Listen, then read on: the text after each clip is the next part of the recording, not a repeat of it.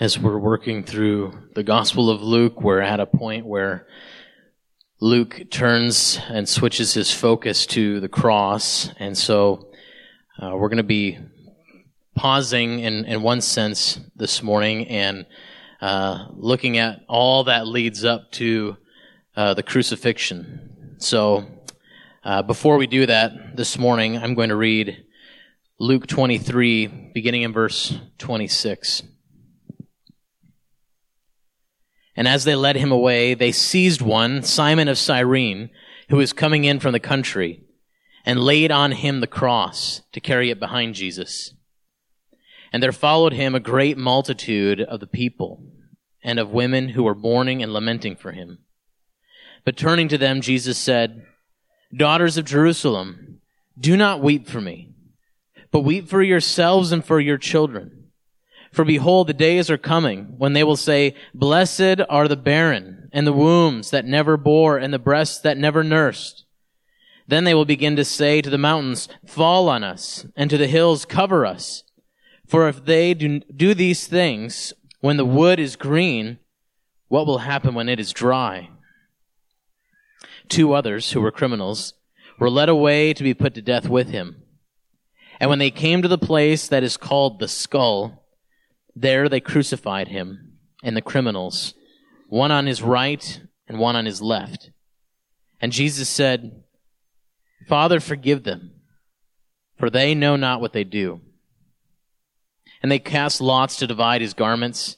And the people stood by watching, but the rulers scoffed at him, saying, "He saved others, let him save himself, if he is the Christ of God, his chosen one." The soldiers also mocked him, coming up and offering him sour wines, and saying, "If you are the king of the Jews, save yourself."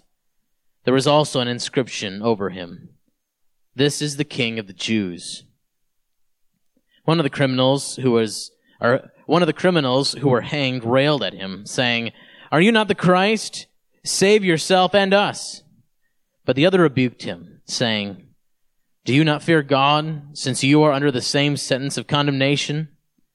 And we indeed justly, for we are receiving the due reward of our deeds. But this man has done nothing wrong." And he said, "Jesus, remember me when you come into your kingdom." And he said to him, "Truly I say to you, today you will be with me in paradise."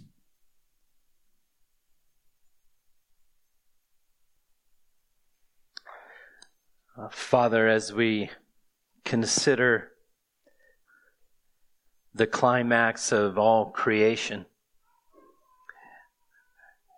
as your Son dies on a cross, bearing the sins of men and women, dying under your wrath in their place. Father, I pray that you enlarge our hearts this morning, that you change our lives in light of meditating on the cross of Christ. Father, I pray for those who've never received Christ, the crucified Savior who raised from the dead, that they might do that today.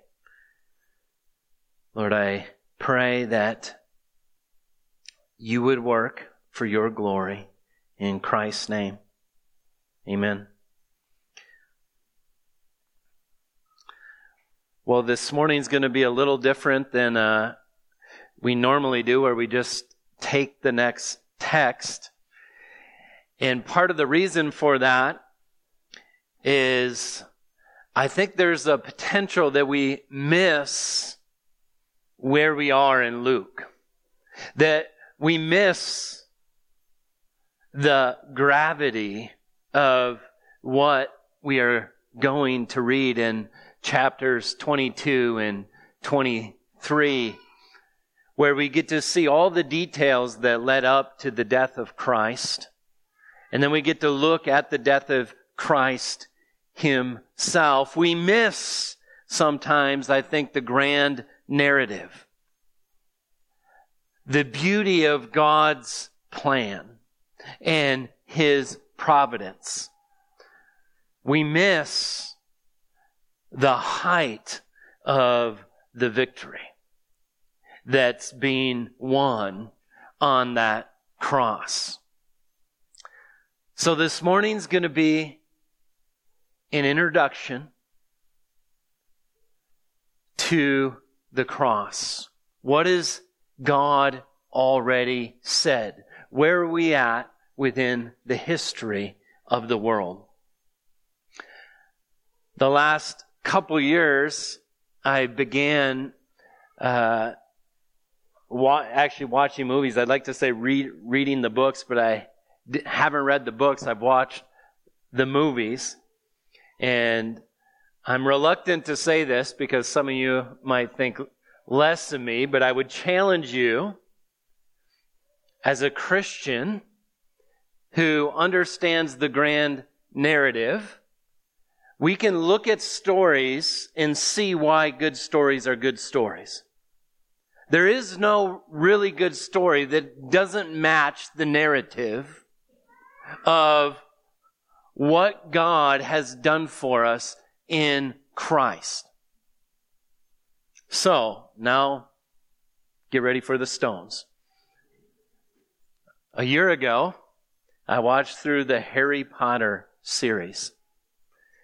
And I have to admit, through the first movie, the fundamentalist in me was continually asking the question, is this not just simply celebrating witchcraft?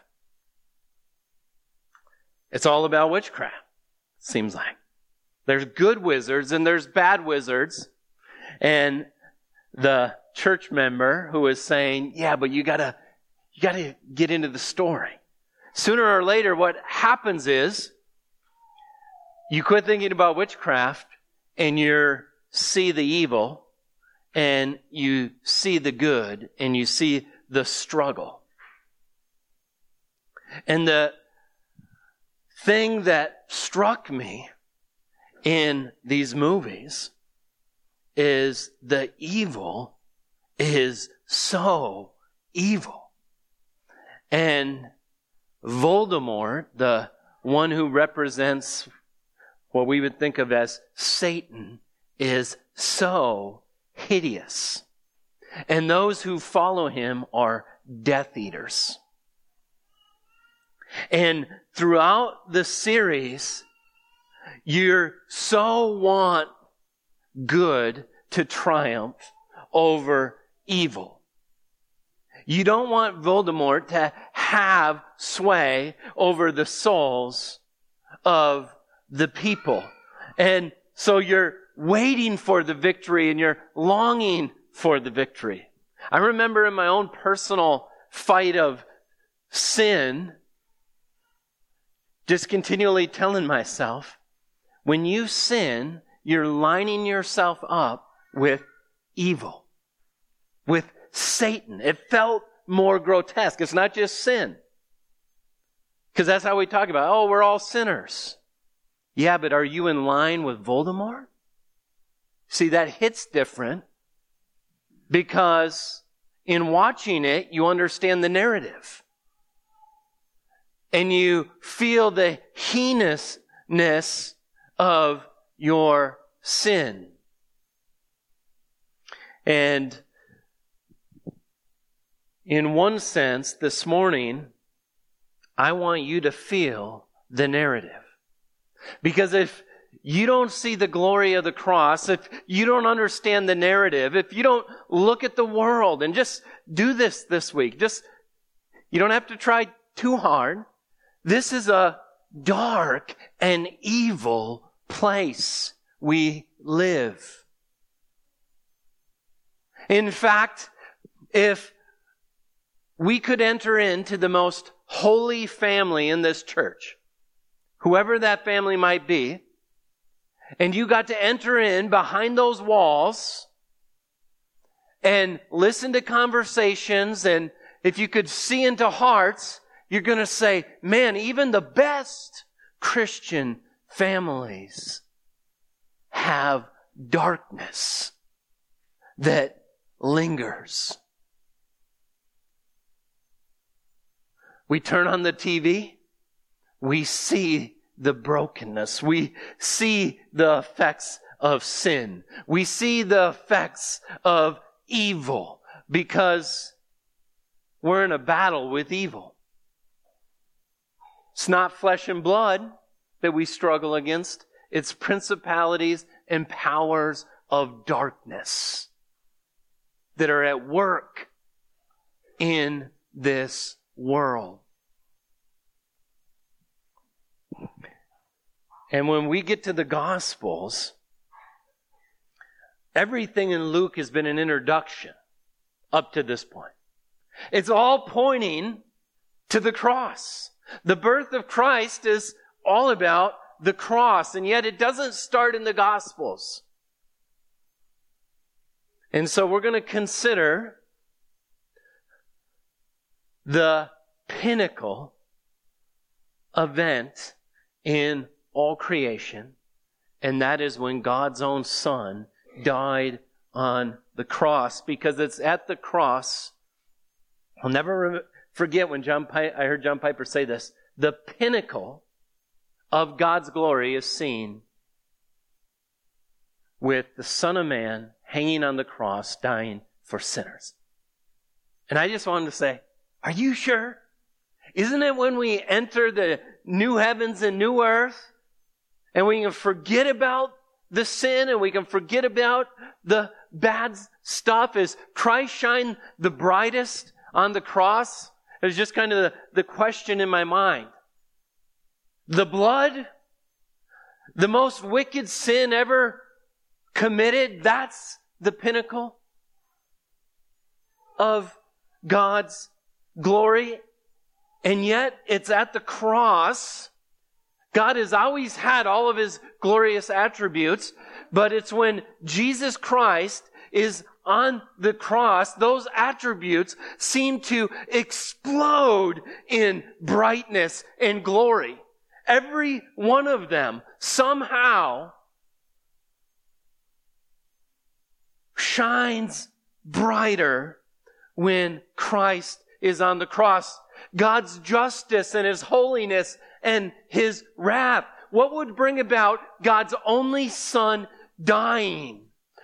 One answer to that question is the holiness of God, the wrath of God. That event, which is the sin of all sins committed, killing God's only Son, and yet the Father kills Him. And you say, whoa, that must be a holy God. That if, in order to forgive you and to forgive me, Christ had to die. And His mercy and His grace and His love in the very same event, it seems like God's justice and grace should be opposites, but both of them beam forth. Our God, the terrifying reality of our God, and yet the comforting reality that He's a loving Father, is all seen at this cross. Do you realize that without the cross, all of us, the whole human race that's ever lived, would be dead in their trespasses and sins, without hope in the world? These great stories, Narnia, Lord of the Rings, Harry Potter, the evil would just reign forever. No hope. Without hope. Can you imagine? Can you imagine if you had to live your life knowing that at the end of it is the fearful expectation of judgment before a holy God? Paying eternally for your sins. Remember when we were talking about what hell is? It's relational separation. The greatest being, never to even be compared to anyone or anything, God Himself, the Creator, being separated from every good blessing of being in His presence. Relational separation. You're left out of the party of all goodness, of all acceptance, and being a part of a family and having an identity in that family. But it's not just relational separation. A lot of non-believers would say, I can do without that. I'm doing just fine without a relationship with God. Yeah, the only reason why they say that is because of God's common grace. Right now, they're experiencing His creational blessing. They get to see the sunrise. They get to have families. They get to experience love. They get to breathe in fresh air.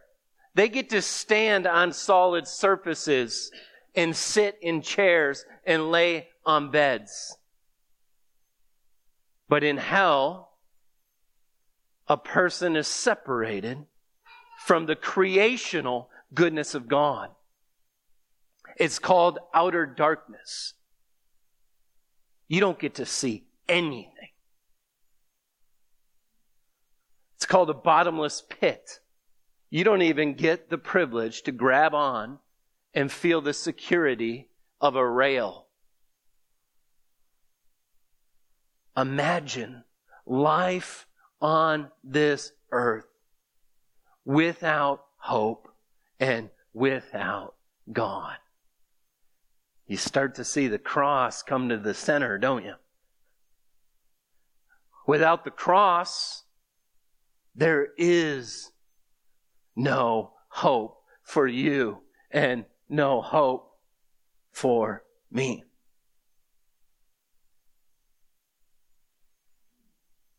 And so, we're going to look at and try to understand what the words of like the Apostle Paul, for example. Paul says, "Far be it from me to boast except in the cross of our Lord Jesus Christ, by which the world has been crucified to me, and I to the world." I got one boast. It's in the cross of Christ. And when I boast in the cross of Christ, I'm crucified to this world. This world, I know, will not satisfy me. I've been crucified to it. I'm dead to it because I'm alive and I'm boasting in the cross of Christ.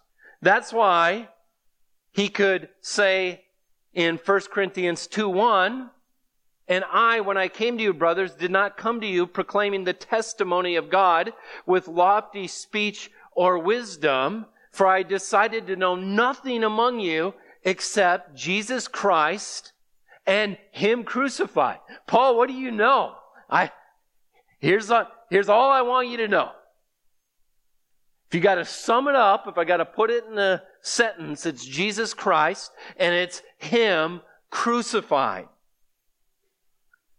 When Peter starts preaching in Acts, what does he say? Dave read part of this. "Men of Israel, hear these words. Jesus of Nazareth, a man attested to you by God with mighty works and wonders and signs that God did through Him in your midst, as you know." He could have said, now let's think about all those wonderful things He did. But he says this, "This Jesus delivered up according to the definite plan and foreknowledge of God, you crucified and killed by the hands of lawless men.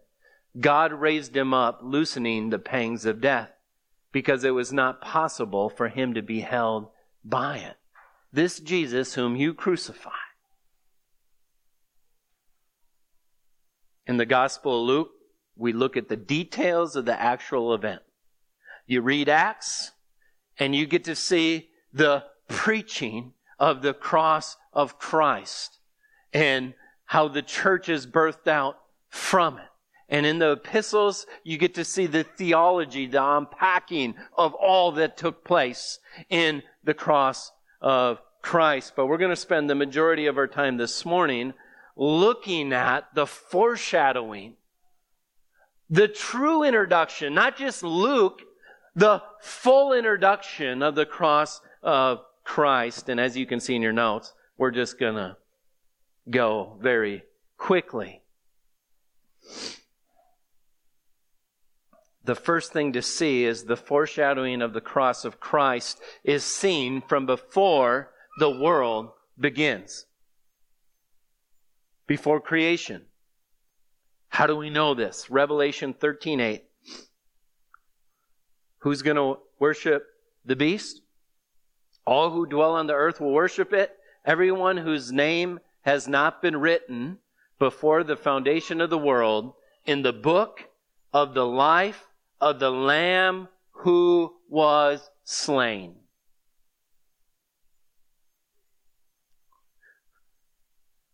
There's the book. Before creation began. And the book talks about a slaughtered lamb. If you're wondering of the centrality of the cross, you might ask yourself, what's the title of the book before there was creation? And you'll see that the cross of Jesus Christ was not an afterthought. That God says, what happened with creation? This was the plan before the world began. We can see it maybe a little less clearly, but certainly see it in Ephesians 1:3. Blessed be the God and Father of our Lord Jesus Christ, who's blessed us in Christ with every spiritual blessing in the heavenly places, even as He chose us in Him before the foundation of the world, that we should be holy and blameless before Him. How can God choose you to be holy and blameless before Him? He only can do that as if He chooses you in Jesus Christ, because He was the only one who was holy and blameless. So the foreshadowing of the cross is seen from before the world begins. The foreshadowing of the cross is seen throughout the entire Old Testament. You could say, what's the whole Old Testament about? It's an introduction to the cross of Jesus Christ, where God reveals Himself in all glory and splendor.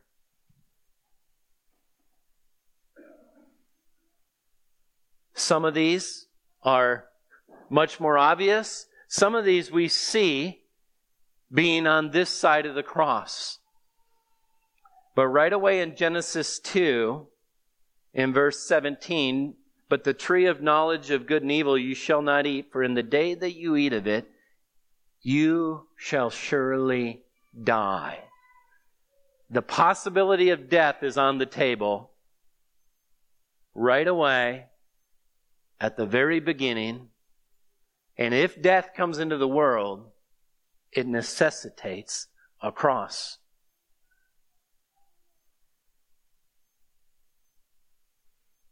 And then we know that marriage is all about the gospel. Paul teaches us that. In Genesis 2:21, we see the first marriage. So the Lord God caused a deep sleep to fall upon the man.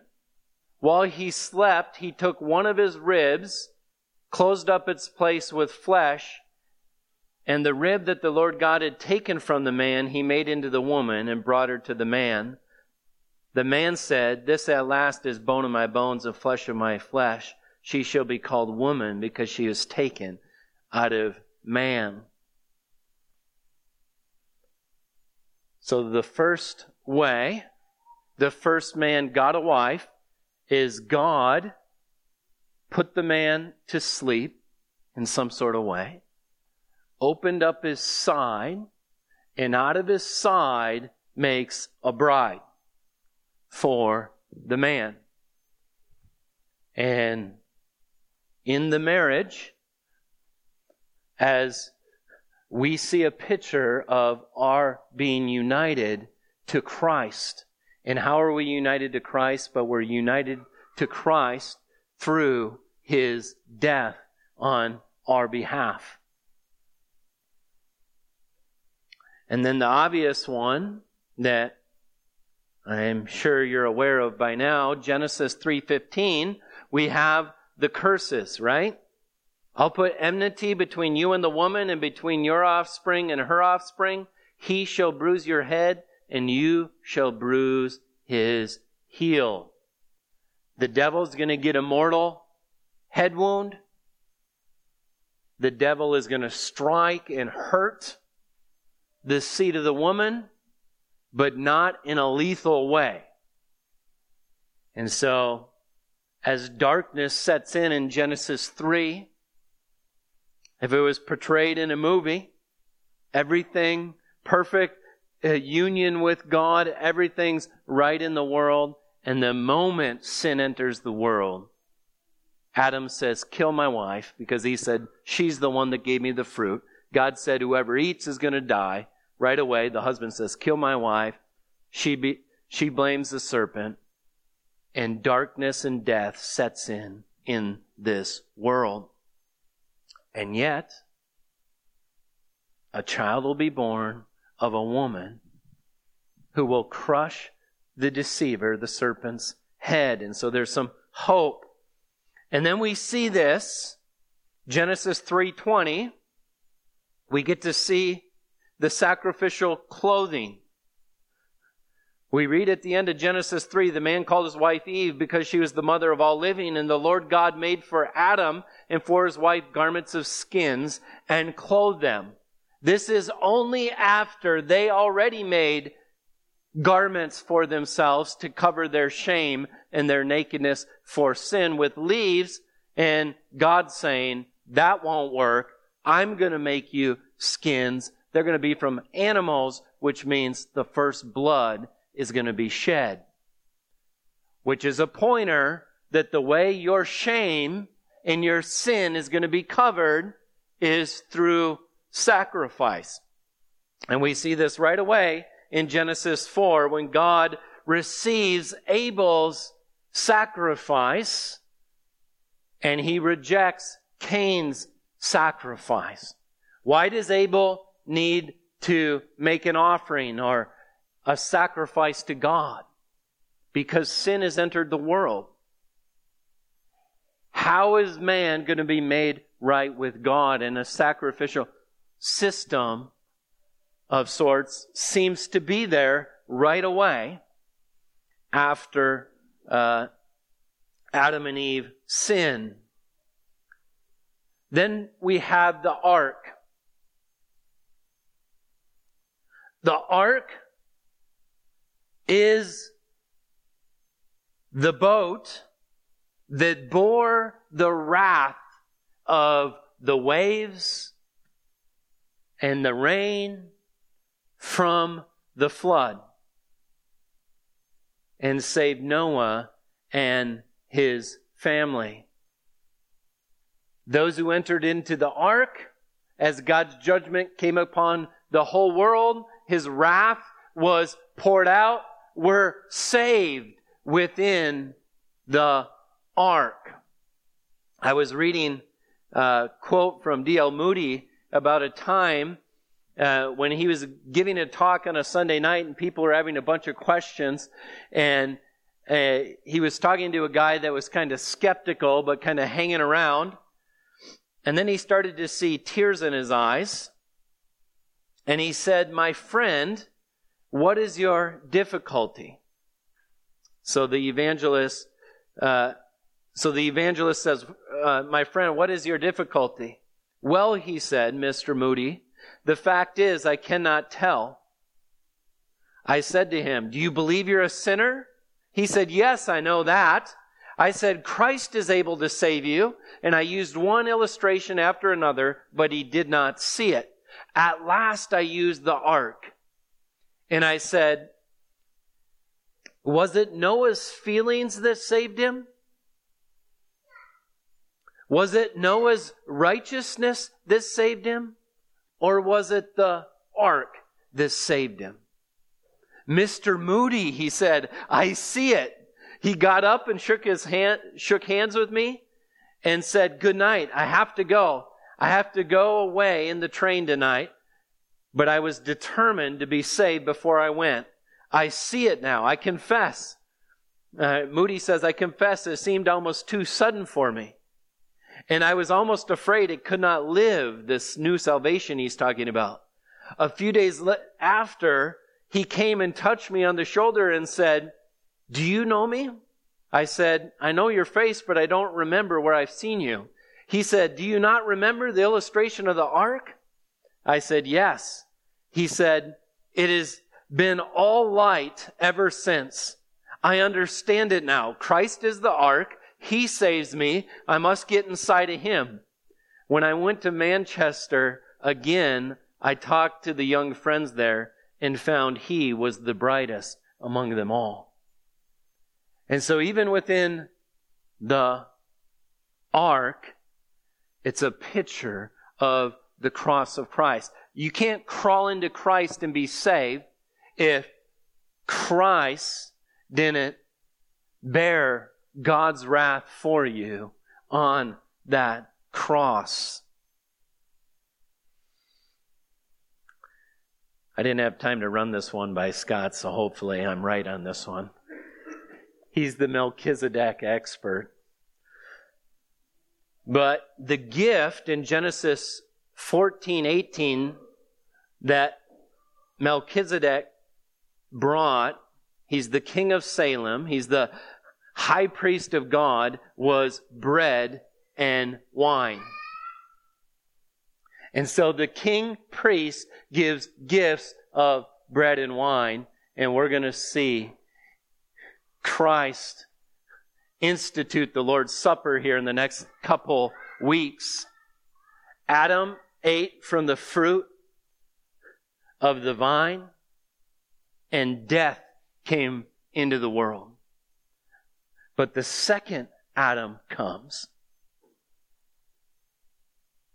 not sinful like the first Adam, dies in your place, and offers a meal to all his people. He says, this is the new covenant in my blood.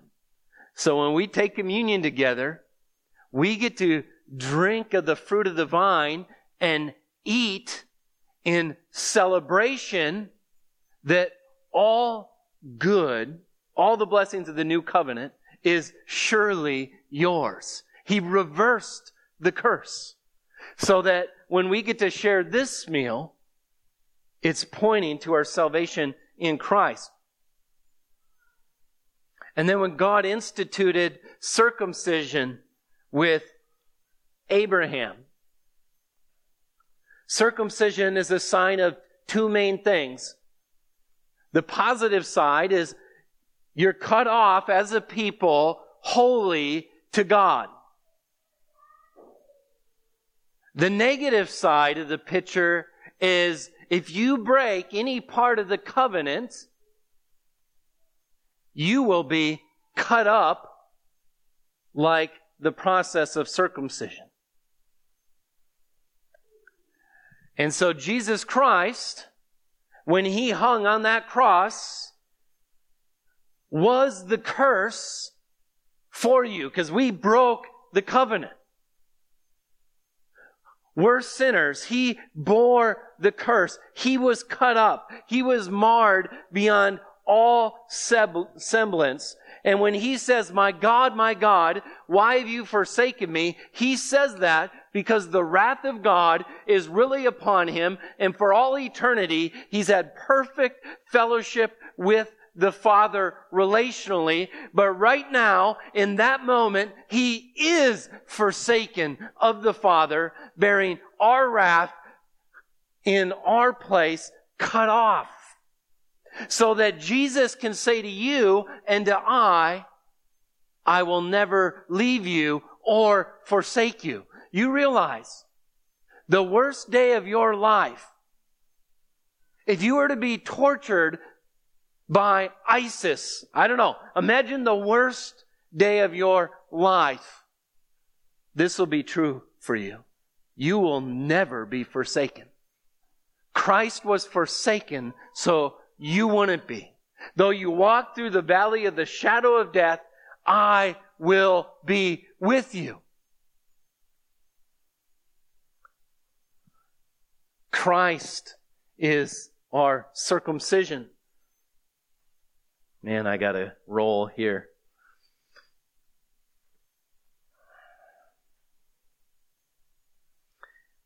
Abraham's sacrifice of Isaac as he raises the knife and he's going to slaughter his own son. God says in verse 12 of Genesis 22, don't lay your hand on the boy or do anything to him. For now I know that you fear God, seeing you have not withheld your son, your only son, from me. And Abraham lifted up his eyes and looked, and behold, behind him was a ram caught in the thicket by his horns. And Abraham went and took the ram and offered it up as a burnt offering instead of his son. So Abraham called the name of that place, the Lord will provide, as it is said to this day, on the mount of the Lord it shall be provided. And we read that story and we go, oh, that would have been terrible if a father would have actually had to slay a son. And, oh, good, there's a ram in the thicket. The thing we don't realize is that ram is Christ. That ram is Christ. Jesus is the Lamb of God. Everyone comes on the Passover with their unblemished lamb. And in 30 AD, God showed up at the Passover with His lamb. He's going to provide. When that lamb is slaughtered, this whole thing is done. All the blood, through all the years, all the sacrifices. When God brings His lamb, it is finished.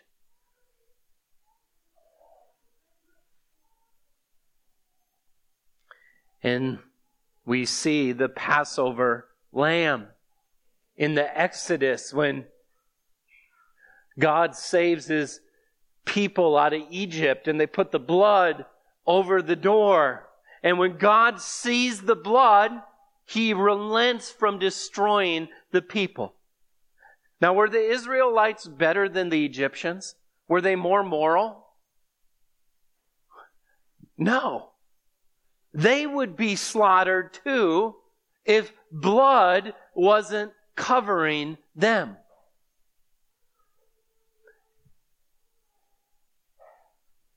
And so the Passover, which God instituted as a feast, one of the 3 feasts in Israel, that was celebrated every year, where they would slaughter a Passover lamb and then feast for 7 days with unleavened bread, was to remember this day, which obviously points to Jesus Christ, the Passover lamb. And then God provides bread for them from heaven, nourishment from heaven.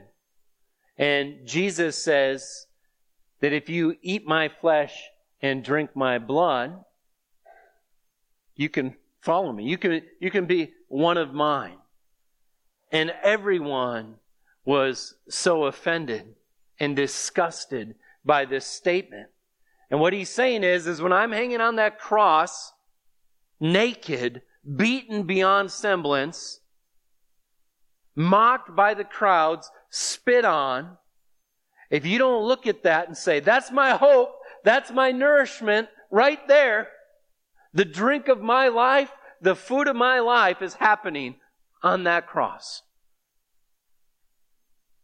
The person that doesn't receive Christ's cross and say, that's my Christ, not just His good teaching, not just His miracles, but say, no, my Lord, the pinnacle event of all of history is when He was on the cross dying in my place.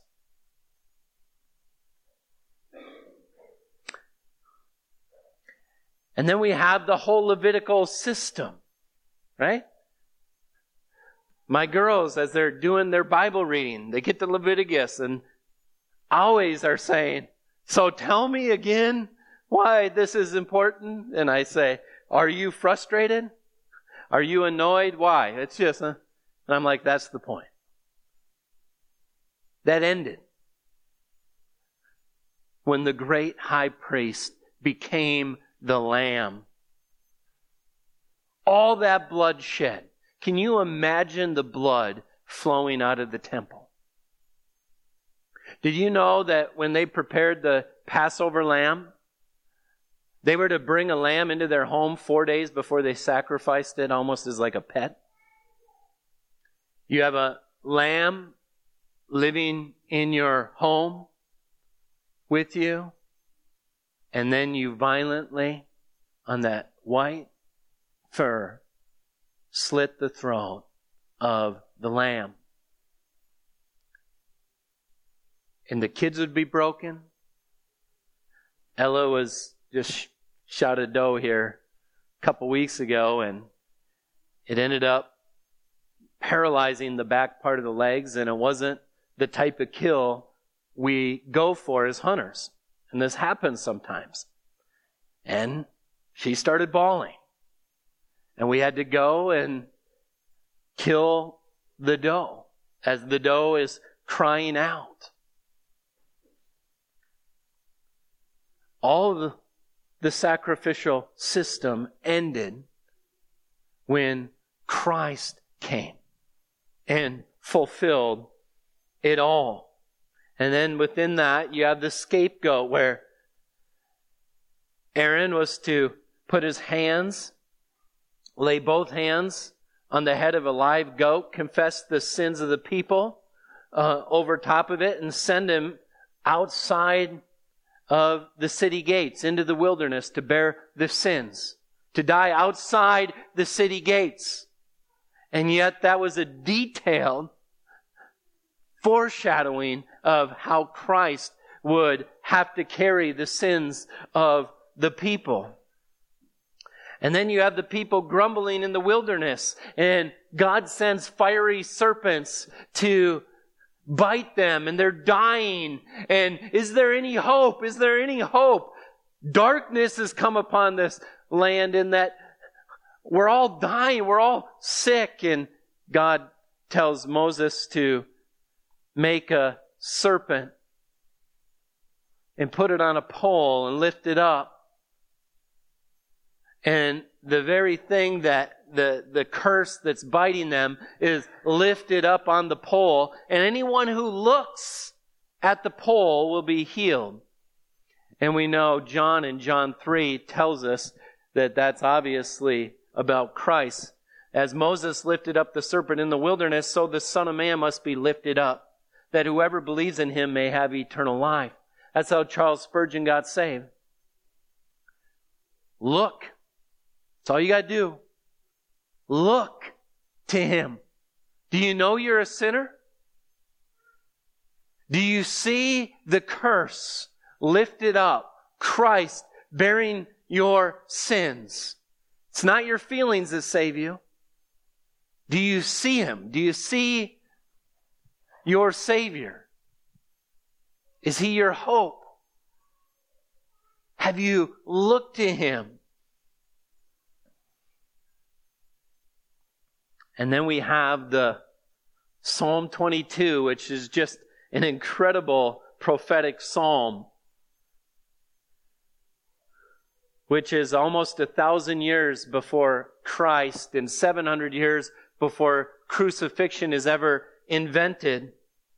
And the opening line of that is, my God, why have you forsaken me? And that's what Jesus cried out on the cross. And essentially he's saying, go read Psalm 22. It's happening to me now. And we don't have time to read it all. But he says in there, many bulls encompass me. Strong bulls of Bashan, they surround me. They open wide their mouths like ravening, roaring lion. I'm poured out like water. All my bones are out of joint. My heart is melted like wax. It is melted in my breast. My strength is dried up like a potsherd. My tongue sticks to my jaws. You lay me in the dust of the earth. And verse 16 says, the dogs encompass me, a company of evildoers encircle me. They have pierced my hands and my feet. I can count all my bones. They stare and gloat over me. They divide my garments among them and cast lots for my clothing. The details of the crucifixion were in Psalm 22. Even the words they mock him with at the beginning of the psalm. You got to look at that. And then Isaiah, the end of Isaiah 52 and Isaiah 53, which is, you might be familiar with. Verse 3, he was despised and rejected by men, a man of many sorrows, acquainted with grief. As one from whom men hide their faces, he was despised. Yet we esteemed him not. Surely he's borne our griefs and carried our sorrows. Yet we esteemed him stricken and smitten by God and afflicted. He was pierced for our transgressions. He was crushed for our iniquities. Upon him was the chastisement that brought us peace. And with his wounds we are healed. And it goes on. And the beginning, or in 52:13, he says, behold, my servant shall act wisely. He shall be high and lifted up. He shall be exalted. Oh, wow, he's going to be great. This servant is going to be great. And many were astonished at you, as his appearance was so marred beyond human semblance, his form beyond the children of mankind. You see what I mean? We just pick up Luke and then we go into the next chapter. And okay, here's the cross. We got to see. You got to lean into what you're reading. It's the pinnacle of everything good in your life is bound up in the cross of Jesus Christ. And I'm here to tell you that in this dark world, we're still in this story. The main event has happened, but darkness still looms. People are held fast in their unbelief. And Satan has darkened their mind. And it is a spiritual battle. You don't just go to work with people. You just don't interact with people. You interact with eternal souls that'll live forever in the midst of a real story. I hate even using the word story. It has the connotation in our culture as though it's not true. Where real spiritual warfare is being had, and there's real spiritual weapons. And the question is, are you using them? What is our light beam to brighten up the darkness? How do we slay evil? Is it not the preaching of the cross of Jesus Christ? Is that not our weapon? Have we taken it for granted? Have we thought we live in a place that doesn't really exist? We're not in a grand story. We're not in a battle between good and evil, and we just go to work and we got Thanksgiving this week and Christmas coming up. And have you been fooled that that's all life is? Or have you seen, and do you know that in Christ, because He went to the cross and your place. And when you trusted in Him, He gave you spiritual life. He brought you a person who is dead in their trespasses and sins alive. You've been filled with the Spirit of God, the Holy Spirit. Your eyes are open to the Bible so that you read it and you go, whoa, there's hope here. This is what life is about. Now that I know the crucified Christ, this world is crucified to me.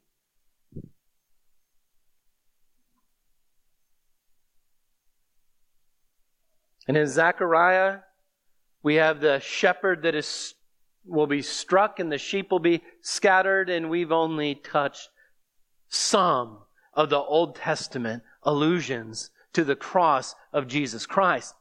But listen to me. That's everything before the cross is looking up to the cross. Everything after the cross is looking back to the cross. All of Acts is preaching the cross. All the epistles is unpacking the cross. And then, once you get in the new heavens and new earth, in Revelation, and Jesus is talked about, Revelation 21:9. Then came one of the 7 angels who had 7 bowls full of the 7 last plagues and spoke to me, "Come, I'll show you the bride, the wife of the Lamb." Doesn't say the Son. It says the Lamb. And then in Revelation 21:22, I saw no temple in this city, for its temple is the Lord God Almighty and the Lamb. And the city has no need of sun nor moon to shine on it, for the glory of God gives its light. Its lamp is the Lamb. You see, you have the light beam even now. You have the lamp to fight the darkness, and it's the preaching of the cross of Christ. Every time we take communion, we proclaim the death of Jesus Christ. We're the people of the cross that preach the cross. In Revelation 22:1, I don't want to be redundant, but I just got to show you. Then the angel showed me the river of the water of life, bright as crystal, flowing from the throne of God and of the Lamb. You want to see Jesus talked about at the end of all of it? It's looking back as the perfect Son of God, bearing the sins of man on the cross, dying under the wrath of God in their place. And that's what we're looking at next week. We're looking at the beginning of the climax of history in the Gospel of Luke. And the question, just one question, is the cross of Christ the central theme of my life? Can you say with the Apostle Paul, "The life I now live in the flesh, I live by faith in the Son of God who loved me and gave Himself for me"? Is that your fuel? Is that how you live your life? Paul had a tough life to live, but that's how he lived it. Is the cross of Christ central, the central theme in your life? That's the question. Father, thank you. We would have no hope. We would be lost in this world with no hope and without you if it was not for your plan that began before the world began. Father, forgive us if we've treated the cross as elementary things that we move past and then we get on to other things. Father, humble us at the cross. When we remember the cross, we see ourselves as sinners. All of our boasting goes away. Father, we have need of humility. And so, Lord, I pray that you would bring front and center in our minds the glorious redemption we have in Christ. Father, I thank you that your love and your mercy and your holiness and your righteousness live sweetly together in the cross of Christ. Father, let us fight the battle. The new heavens and the new earth are not here yet. Father, let us wage war. Let us preach the truth. Our neighbors that are broken, Father, who's going to bring them the gospel? Who's going to show them the love of Christ? Who's going to forgive the coworker everyone else is done with, that they might have witness to them? Father, I pray that you would let us see the reality of the narrative in which we live in. I pray this in Christ's name. Amen.